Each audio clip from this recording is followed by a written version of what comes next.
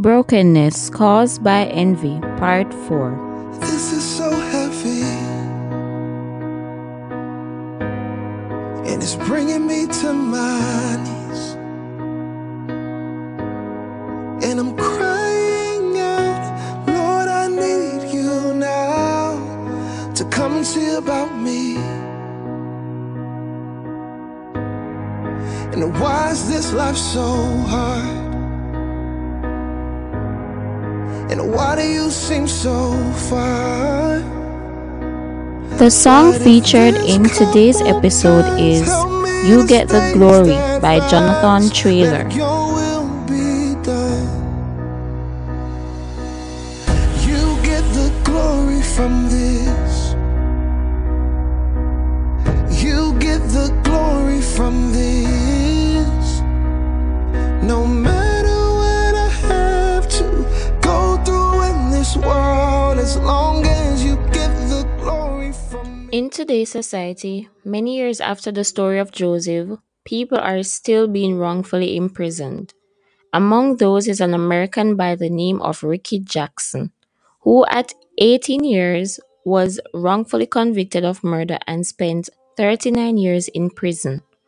After his release, he was interviewed and told the reporter that he had been given an opportunity of freedom and he was not going to waste it by holding a grudge.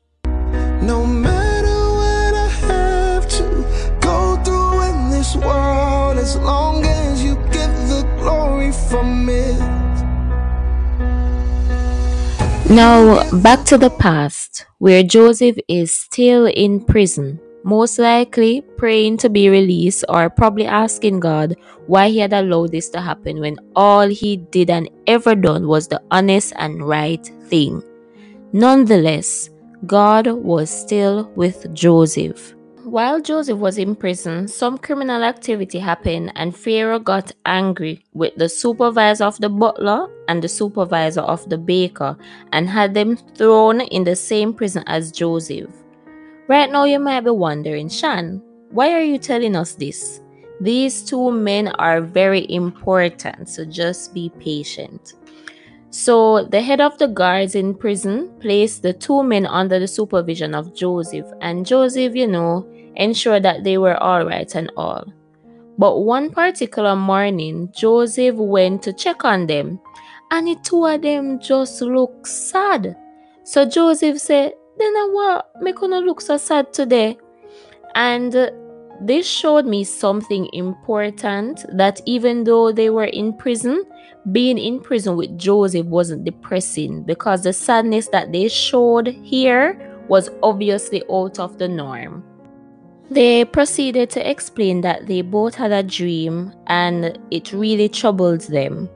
And Joseph made the famous statement, "Do not interpretations of dreams belong to God?"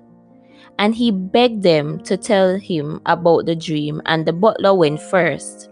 And Joseph interpreted it to mean that in 3 days the butler will be released from prison and go back to work for Pharaoh. So when the chief baker heard this now, him well glad to tell Joseph for him dream, But the butler's dream was interpreted to say, sadly, that he was going to be hanged in 3 days.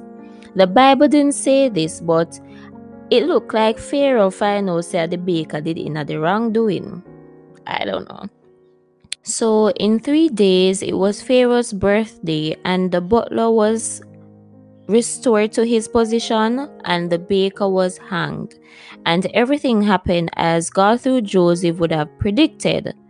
But before the butler was restored, Joseph told him to remember him when he gets out and explained how he ended up in prison wrongfully, in hope that the butler would explain everything to Pharaoh, which would eventually lead to Joseph's release. Did the butler remember Joseph when he got out? Nope. 2 years passed. Joseph was still in prison, and the butler was out there living his best life, not remembering anything about Joseph. Joseph would have spent most of his 20s in prison, but let's not forget that God was still with Joseph. With that said, Pharaoh himself had a dream and he woke up very troubled. So he called all the magicians and wise men in Egypt to help him with the interpretation. But none of them could interpret the dream to Pharaoh. And I feel like when we are in trouble or when we feel troubled, we run to the wrong source. We run to our friends, family, or be a man or a woman instead of going to God first, as we should. The butler finally remembered Joseph after overhearing a conversation with Pharaoh and suggested that he knew someone who could interpret the dream. He did. And this moment is the moment that we have been waiting for some time. Joseph was released. He was cleaned up and he was presented before Pharaoh. And through God, Joseph was able to interpret Pharaoh's dream, which was basically a prediction of 7 years of plenty food, followed by another 7 years of famine, which was to take place not only in Egypt but in the world.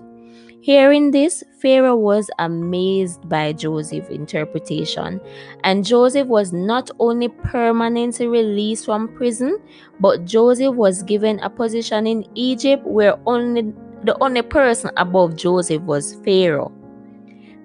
Joseph was also given a new name, Zavanepaneah, and he was given a beautiful wife. So make Potiphar wife go. Ain't God good? Joseph was now above Potiphar, and he could have sought revenge, but Joseph chose the road that God wants us to choose as well, and that's the road of forgiveness, and like Ricky Jackson, one free from grudge. In closing, Joseph's responsibility now to the next 7 years was to prepare Egypt for the famine, so he was in charge of storing the food for the country's survival for the next 7 years.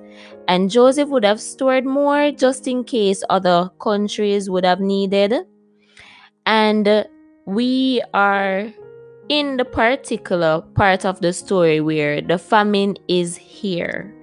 And I did remember Joseph brother them, yeah man, the same one them we did want kill him and make him even end up as a slave in prison. Well, the famine is taking their land as well, and now they're hungry.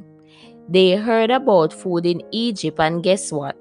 Joseph's brothers are currently on their way to see if they can buy food in Egypt. Will Joseph's brothers see him? Will they even recognize him? Will Joseph recognize them? Stay tuned for the next episode. Until then, go on, Wally.